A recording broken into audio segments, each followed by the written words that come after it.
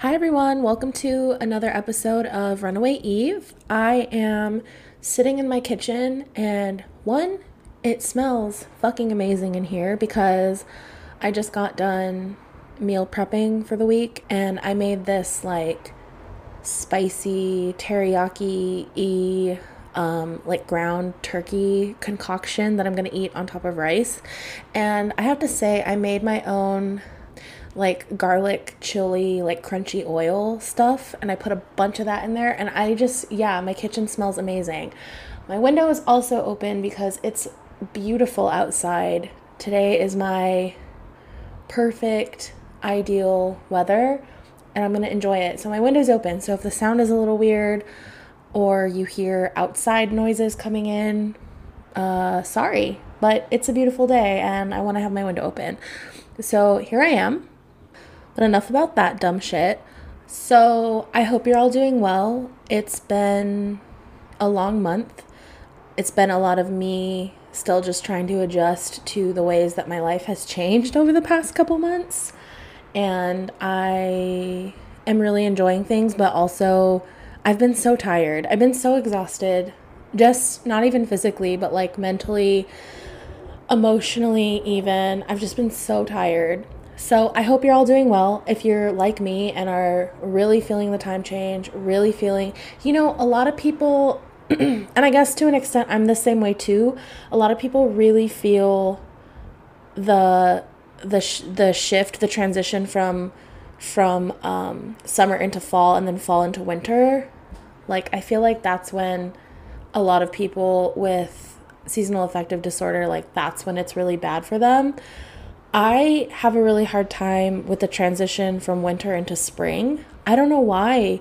I want to be alive and awake and, out in the sun like everybody else, but it's a hard time of year for me. And so this year seems to be a little harder than years past, and I don't really know why. So I'm just trying to lean into that and take care of myself in the best ways that I can. And lately that's been a lot of rest. It's been a lot of giving myself a ton of grace and a lot of being patient with myself. But I think that things are starting to get a little better. I'm starting to adjust. I'm starting to get used to a new schedule and all of that. So if you're like me and you've been struggling a little bit, I hope that you are taking care of yourself. I hope that you are finding ways to handle it and deal with it. Today, we're going to continue the conversation that we started with the February episode on Christian dating and courtship. So here's the thing. I noticed that so far, as we've been covering this topic, I feel like we have mostly been talking about younger people. Things like dating in your teens, all of that. And that makes sense because many people in the culture do get married young, and this is especially true for evangelical women. I found a really interesting statistic from an organization called the Institute for Family Studies. And I want to preface this by saying that this is absolutely a religious-leaning, conservative-leaning organization. It doesn't come out right and say that on their website, but it took 2 seconds of Googling for me to be like, oh yeah, no, this is a conservative outlet. This is a religious outlet, specifically a Christian outlet. So anything presented as fact should be taken with a grain of salt, and I'll get more into that in a minute. But based on my own experience, this totally tracks. So an article titled "The Religious Marriage Paradox: Younger Marriage, Less Divorce" states the following. Overall, then, religion greatly influences the nature and age of relationship formation.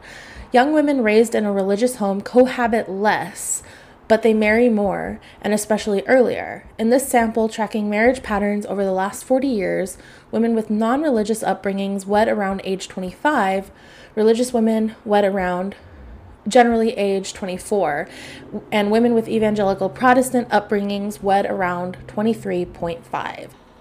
So what they're saying is, when they say cohabit less, what they mean by that in this specific article is these people lived with a partner before marriage less. So young women raised in a religious home live with their partner before actually marrying them less often, but they marry more often, and do marry earlier. So 23 and a half is the average age as they're presenting it for evangelical Christian women to get married.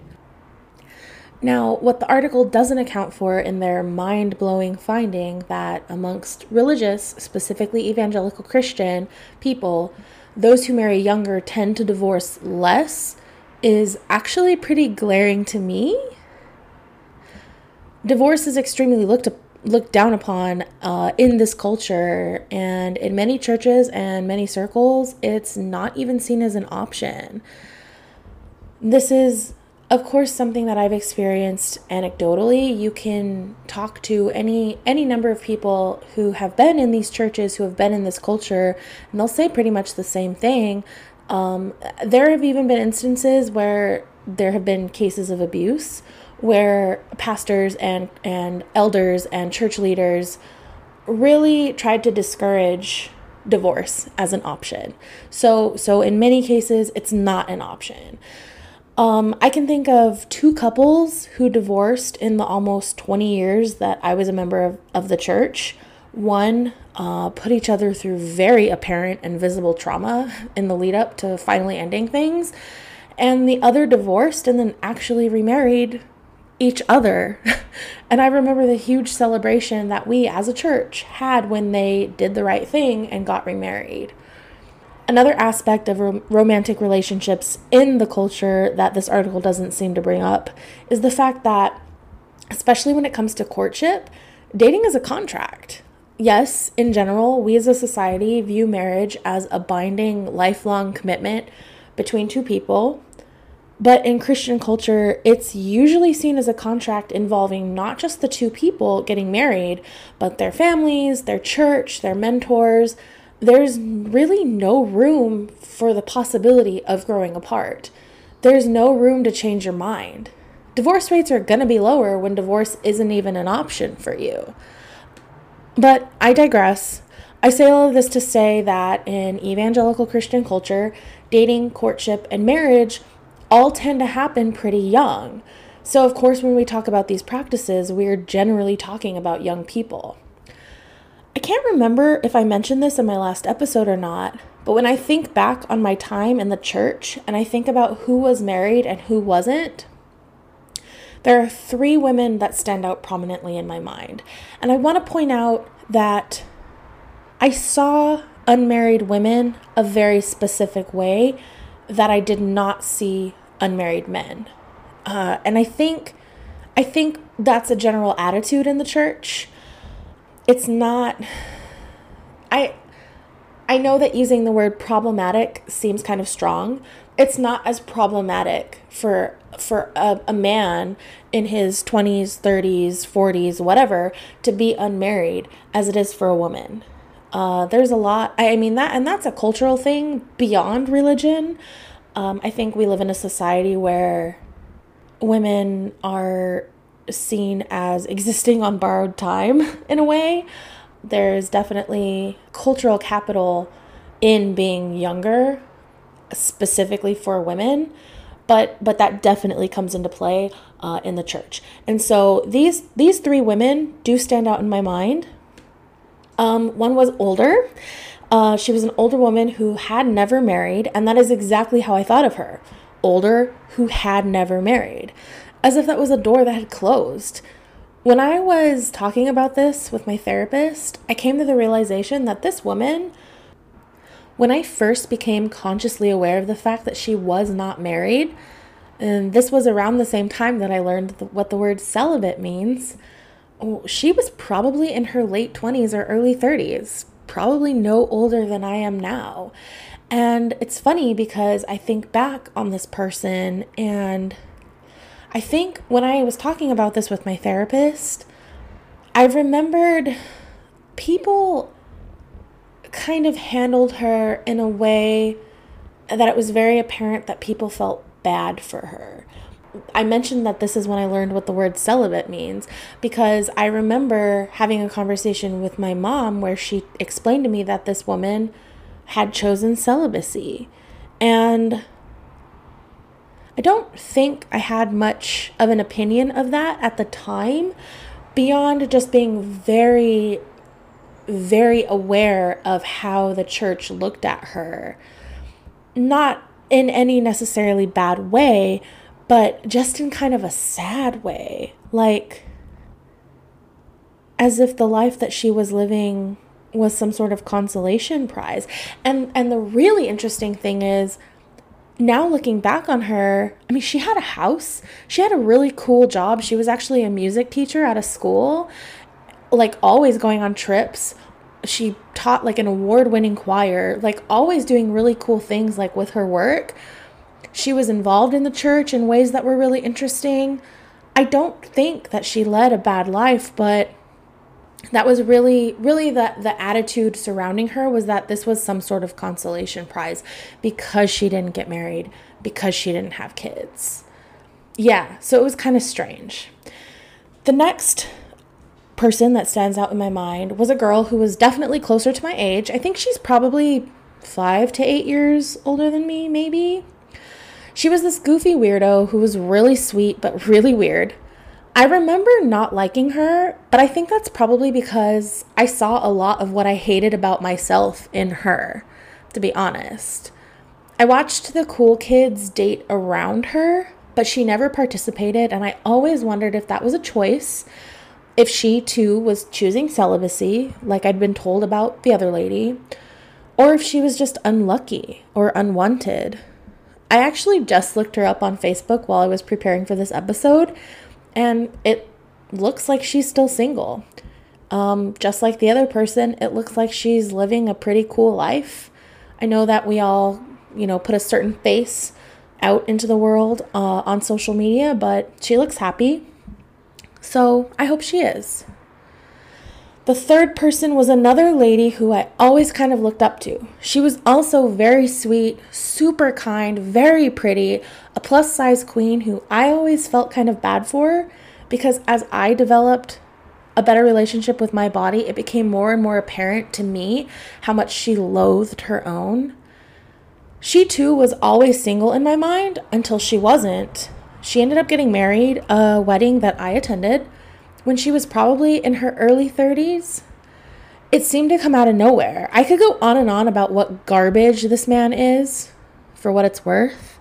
For example, he is, or maybe was, I'm not really sure. I don't follow these people anymore. But at one point, he was a journalist and once wrote an article about how Kristen Smart, the girl from Cal Poly who disappeared one night after a party, basically brought it on herself for going to a party and drinking dressed the way that she was. But I digress again. Anyway, this wonderfully vibrant, caring woman married a gross man who probably doesn't deserve her, and I wonder if he was just the first person who wanted her. So yeah, much of the dating and marriage that happens in evangelical Christian culture happens young or doesn't happen at all, specifically for women. But what about those like the woman I just mentioned, who do marry when they're older? What about people in the culture who just blossom later and decide to start dating or even courting when they are a bit older? How do they navigate that? I think one of the most jarring realizations for people not familiar with the culture is that pretty much everything I've said about courtship and Christian dating so far are applicable to adults too. If you're keeping up with the book club, Josh Harris's book was written for a young adult audience. I wanted this episode to focus more on adults dating, but to be honest, the majority of the information and advice that I found was more or less the same as that which is geared towards teens. That in and of itself might seem strange, but when you think about it in the culture, the assumption is that adults are approaching dating from the same perspective as teens. Think about it. Casual dating is discouraged. Any sort of physical intimacy outside of marriage is discouraged. Hanging out solo with the gender you're attracted to, presumably in Christian culture, the opposite gender, is discouraged. mixed company activities and events are overseen, chaperoned, policed even. This doesn't stop when you hit a certain age. In the church I grew up in, there was literally a group called College and Career, or something like that.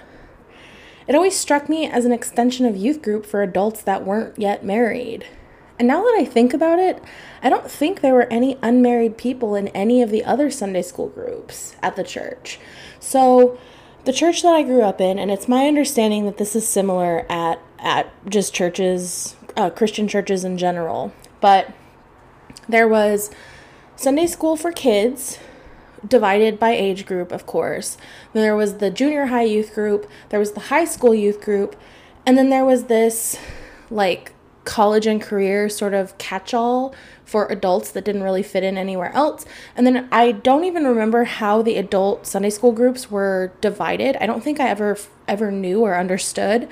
But I remember there was one that was like more elderly couples. There was the one that my parents were involved in, that were kind of, I guess, maybe younger married couple, or like married couples with kids that were younger. Then there was one that was like married couple with kids that were older, but I never fully understood it. But that's kind of how it existed, how Sunday school, how things like Bible study operated.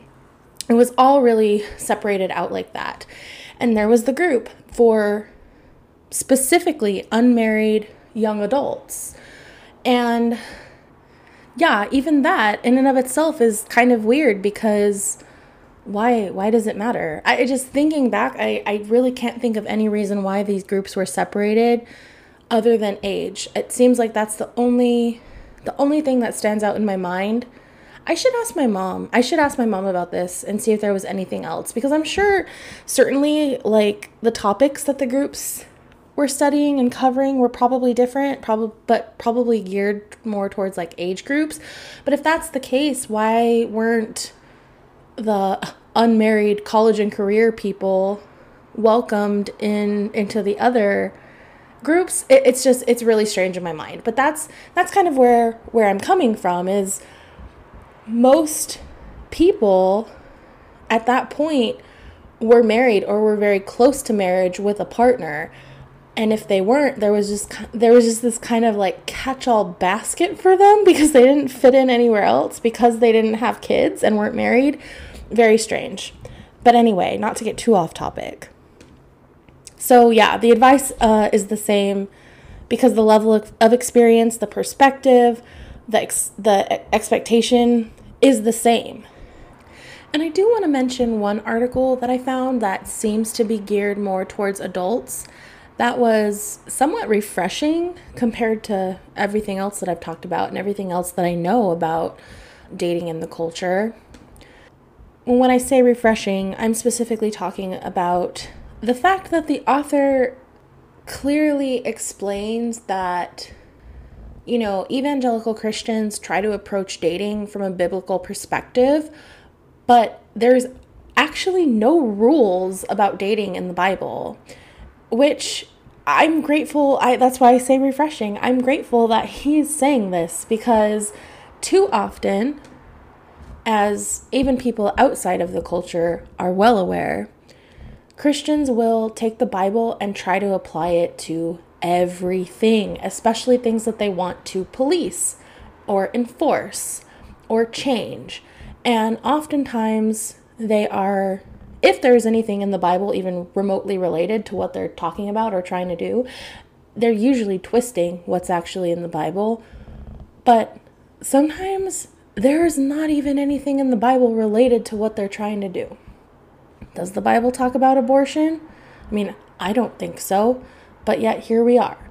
And so it's cool that this person is just like, you know, you have people, he mentions Josh Harris. You have people like Josh Harris. You have this whole movement in the 90s and early aughts that are trying to get young Christians to approach dating from a biblical worldview, but there's actually nothing in the Bible about dating specifically, especially not our contemporary idea of what dating or even courtship is.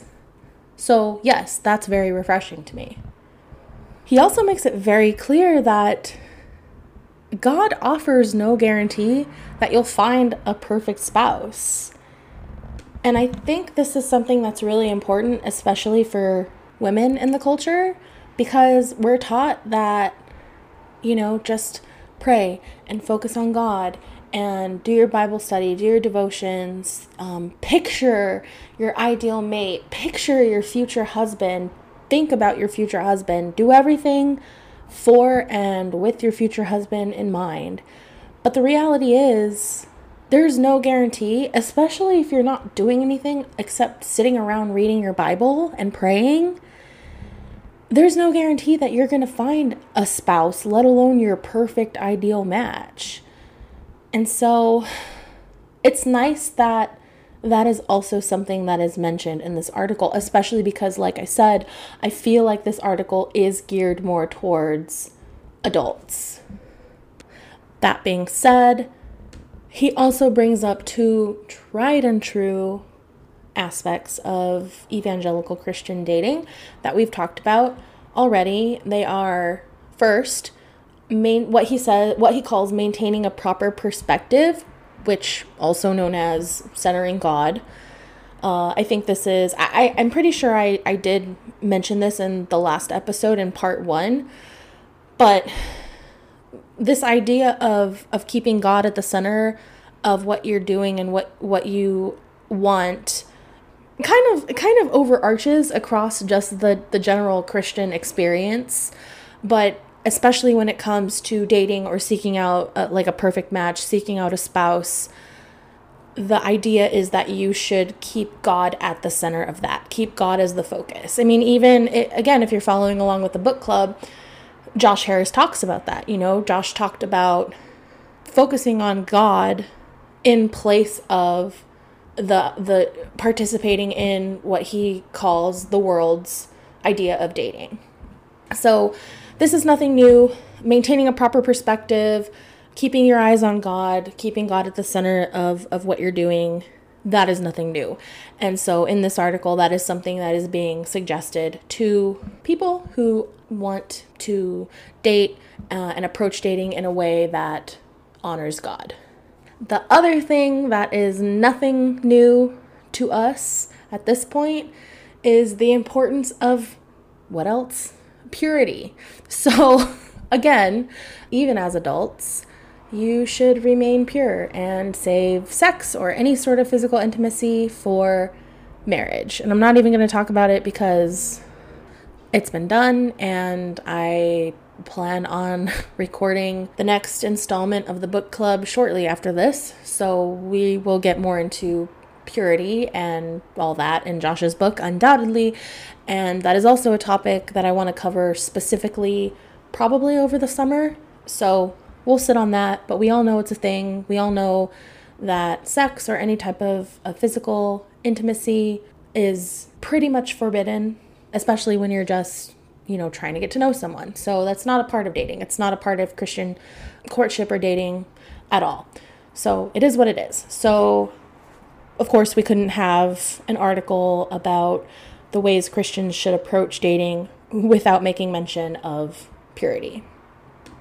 So with all that being said, I do want to talk about two more interesting or damaging aspects of evangelical Christian courtship and dating, that these are both things that I've been well aware of, but they came up in my research in really interesting ways. And so I want to discuss them. So let's start with evangelical views of women. So I stumbled upon this article that somehow managed to blow my mind, even though the information presented is not surprising to me in the slightest.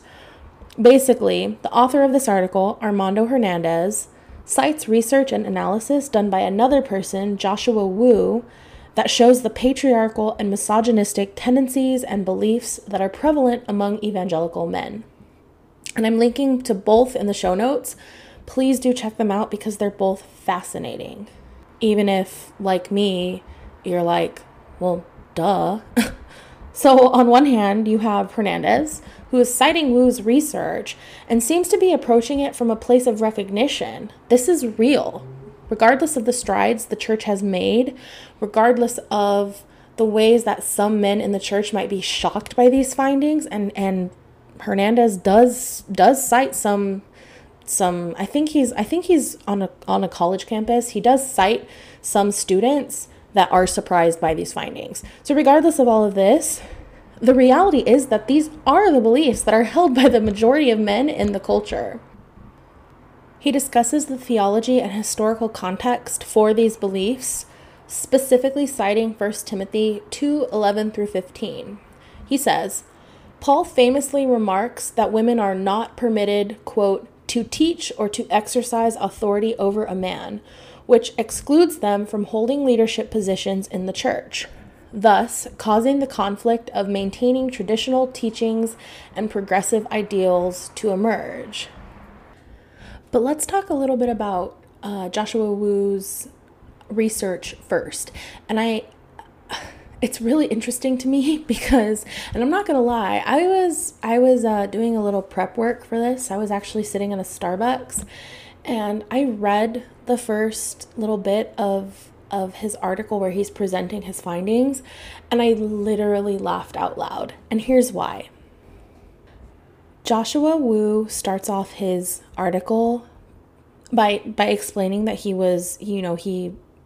was data that he collected from this study, and that he was analyzing it to find out information on the attitudes of evangelical men with regard to women.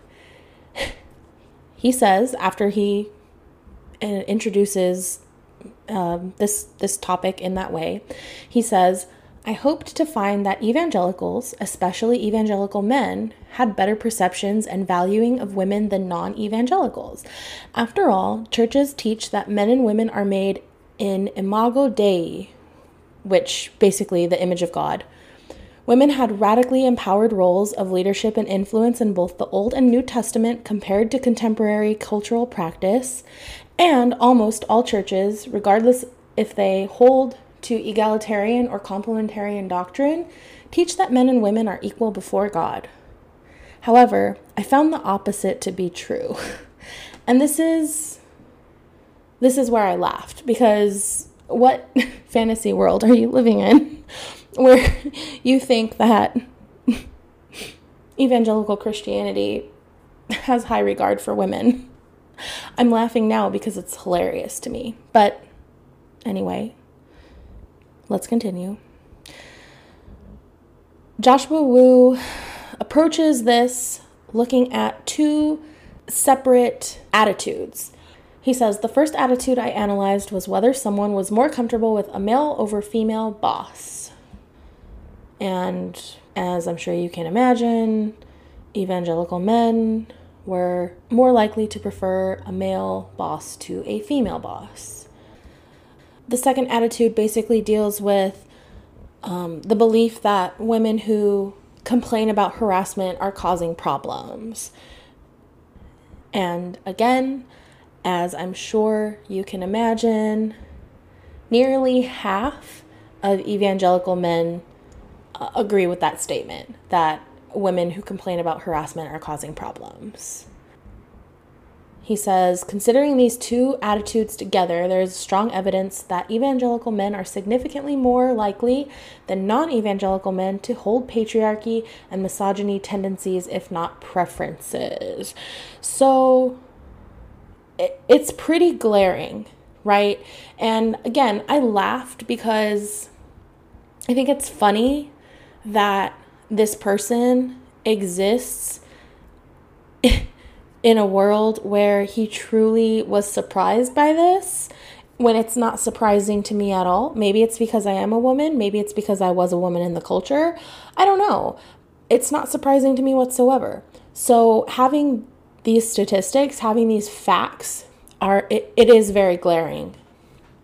So going back to Armando Hernandez's article where he's referencing this analysis, I want to point out that one of the I guess, least satisfying things about his article. Again, it's very refreshing to me that he was approaching it from a place of, yeah, this happens. What are we going to do about it? But again, he's on a college campus and he cites conversations with people on that campus throughout the article. And one of the least satisfying things is that there seems to be this attitude of, wow, that sucks, but we should respect women more. There's no like, wow, yeah, this is real harm that is being done towards women through these attitudes. We need to work on ourselves in order to work on undoing these attitudes in this culture. There's literally someone that he cites who says something like, men and women are different. That's just biology. They have different roles in the church that they need to play, but what we need to do is just treat each other nicely. And it's like, no. Are you fucking kidding me? That is so problematic. That is almost as problematic as these statistics in and of themselves. I don't want to be treated nicely. I want to be given the same opportunity as a man. I want you to do something about the fact that 49% of white evangelical men believe that it's a fucking problem when women speak out against harassment. Half. 49%. That is practically half of white evangelical men. Sit with this. Let this sink in. 49%, according to Joshua Wu's statistics, 49% of white evangelical men have a problem with women speaking out against harassment. But yeah, let's treat each other nicely. That'll work. That'll fix it. So I wanted to bring this up because this is connected to dating to me. I mean, if half of the men in the church hold these beliefs, and I'm going to just go out on a limb here and say it's way more than half. This sample, it might have been 49% or the different breakdown. Again, it's linked. Please, if you're interested, go take a look at the breakdown, look at the percentages. But I would feel very confident in saying it's more than half. It's a lot more than half. If that many men in this culture hold these attitudes, these patriarchal, misogynistic attitudes towards women, what does that say about dating and courtship in this culture? Do you think that might have something to do with why women marry so young? Do you think that might have something to do with why women who are a little more outspoken or who have cool jobs or might not be conventionally attractive don't get married at all? Because I do. I definitely think that these attitudes and these findings say a whole fucking lot about the fucked up state of courtship and Christian dating. But let's look at one very specific thing that I've already mentioned. It came up. Let's look at complementarianism, because that is something that is very prevalent in evangelical Christianity, even today. I think we as a society are moving away from this idea that women serve certain roles and are unable to serve certain roles. I think generally speaking, we are moving away from that. But even still, in many Christian circles, this is still something that many people believe in. So let's get into a discussion of complementarianism. In very, very basic terms, complementarianism is the belief that men complement women, women complement men. Essentially, women and men hold very specific, very rigid gender roles, especially when it comes to marriage. And so right off the bat, this is problematic. It's very binary. It's very heteronormative. All that aside, I mean, that's just, I don't want to downplay the way that those things are problematic and damaging, but at this point in this culture, that's just a given. So another thing that I want to point out is that the idea of complementarianism, while the roots, of course, date back to the Old Testament, roots in Adam and Eve and the fall of man and all of that, the idea of complementarianism is really not that old. So I am referencing a really great article. It's also linked. Please, if you're even remotely interested in this topic, please take a look at it and give it a read. It's very interesting. It's called How Complementarianism, the Belief that God Assigned Specific Gender Roles, Became Part of Evangelical Doctrine. And I want to just read a part of this article. This is written by a person named Susan M. Shaw. They are professor of women, gender, and sexuality studies at Oregon State. So Susan says, in the 1970s, the women's movement began to make inroads into a number of arenas in the U.S., including work, education, and politics. Many Christians, including evangelicals, came to embrace egalitarianism and to champion women's equality in the home, church, and society. In response, in 1977, Evangelical Biblical Studies professor George Knight III published a book, New Testament Teaching on the Role Relationship of Men and Women, and introduced a new interpretation of role differences. Other Evangelical Biblical Studies professors, such as Wayne Grudem and John Piper, began to write about submission and headship in the mid-1980s and early 1990s, making the claim that women's submission to men was not, as many Christians at the time believed, a result of the fall in the Garden of Eden when Eve and Adam ate the forbidden fruit. Rather, they argued, the requirement for women's submission was part of the created order. Men, they explained, were created to rule and women were created to obey. Susan goes on to explain that in 1987, a group of these evangelical thought leaders gathered together to begin preparing a statement.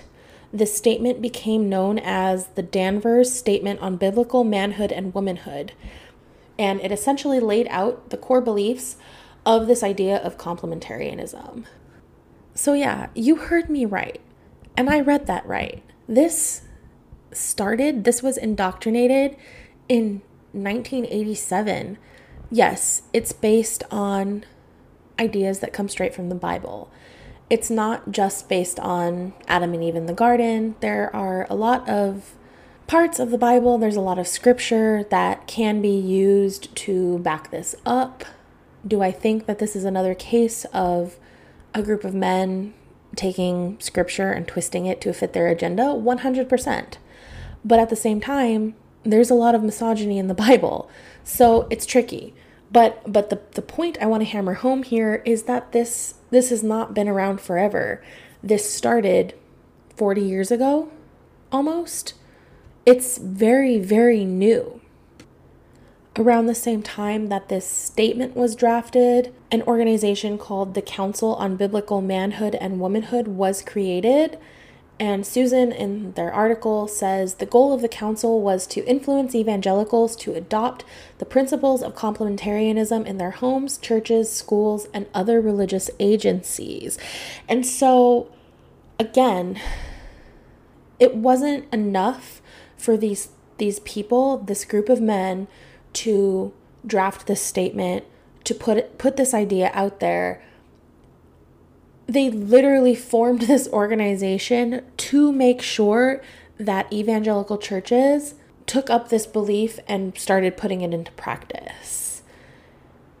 Apparently, while evangelical churches at large started, making this part of their belief systems, the Southern Baptist Convention was the one that really, really took it and ran with it. In 1998, the Baptist Faith and Message, which is the Southern Baptist Convention's confessional statement, which is basically just a document that when you become a part of the church, you agree that you believe in it and you agree with it. So that document was amended in 1998 to include this new idea of complementarianism. And I want to read a section from this document that Susan included in the article. It says, "A wife is to submit herself graciously to the servant leadership of her husband, even as the church willingly submits to the headship of Christ.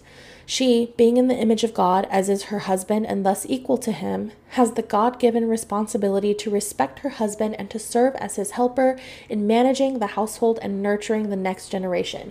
And this language here, oh my God, okay, this is why I wanted to read this. This language is so important because remember, this conversation amongst Piper and the other person and all those like thought leaders started directly in response to what was happening in the 70s, the women's movement, the early feminist movements.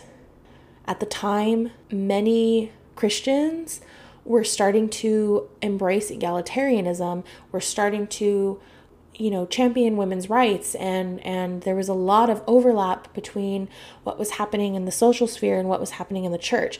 These people didn't like that. So that's why I wanted to read this section, because as you can see, they use language like both men and women are created in the image of God. So they're equal. The wife is equal to her husband. It's just that God gave them different responsibilities and God gave them different roles, and God happened to give the wife the role of serving the husband. Bullshit. That is such complete bullshit. And in this moment, I'm finding myself really, really wishing that I had been alive at this time. Because this is appalling. It's hilarious to me, and I'm rendered speechless, which doesn't happen very often. But I also want to point out, it says the wife is, it compares the wife serving the husband to the church submitting to Christ, which is an interesting analogy because they're basically comparing the husband to God. So that's fun. But anyway, that was in 1998. It's only gotten worse. I guess in some ways it's gotten better. We just talked about this article written by Armando Hernandez, where he seemed to recognize that, yeah, there are these attitudes in the church, and what are we going to do about them? So I guess in some ways things have improved, but this is history in the making. This is what happens when men react to egalitarianism. This is what happens when men who hold these beliefs react to the idea of women's rights being expanded, and we get complementarianism. So like I said before I started talking about this is something that still exists. There are absolutely still plenty of churches in the evangelical Christian faith that believe in complementarianism and see, men and women having very separate roles, and marriage being a very specific type of relationship where the husband and the wife act a very specific way. But yeah, I just want to point out again that that's not something that has been around forever, been around for about 40 years. So yeah.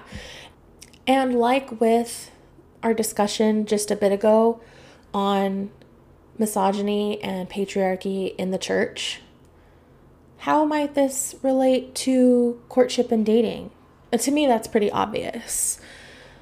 I think it says a lot about courtship practices. Again, it says a lot about this idea of women marrying younger. I mean, it's a lot easier to control a 23-year-old than it is to control a 33-year-old.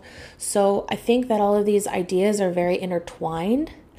And to me, it all just lends itself to how problematic Christian ideas around dating and courtship and marriage and romantic relationships and sexual relationships. Don't get me started on the idea of a sexual relationship within this realm of complementarianism. Gross.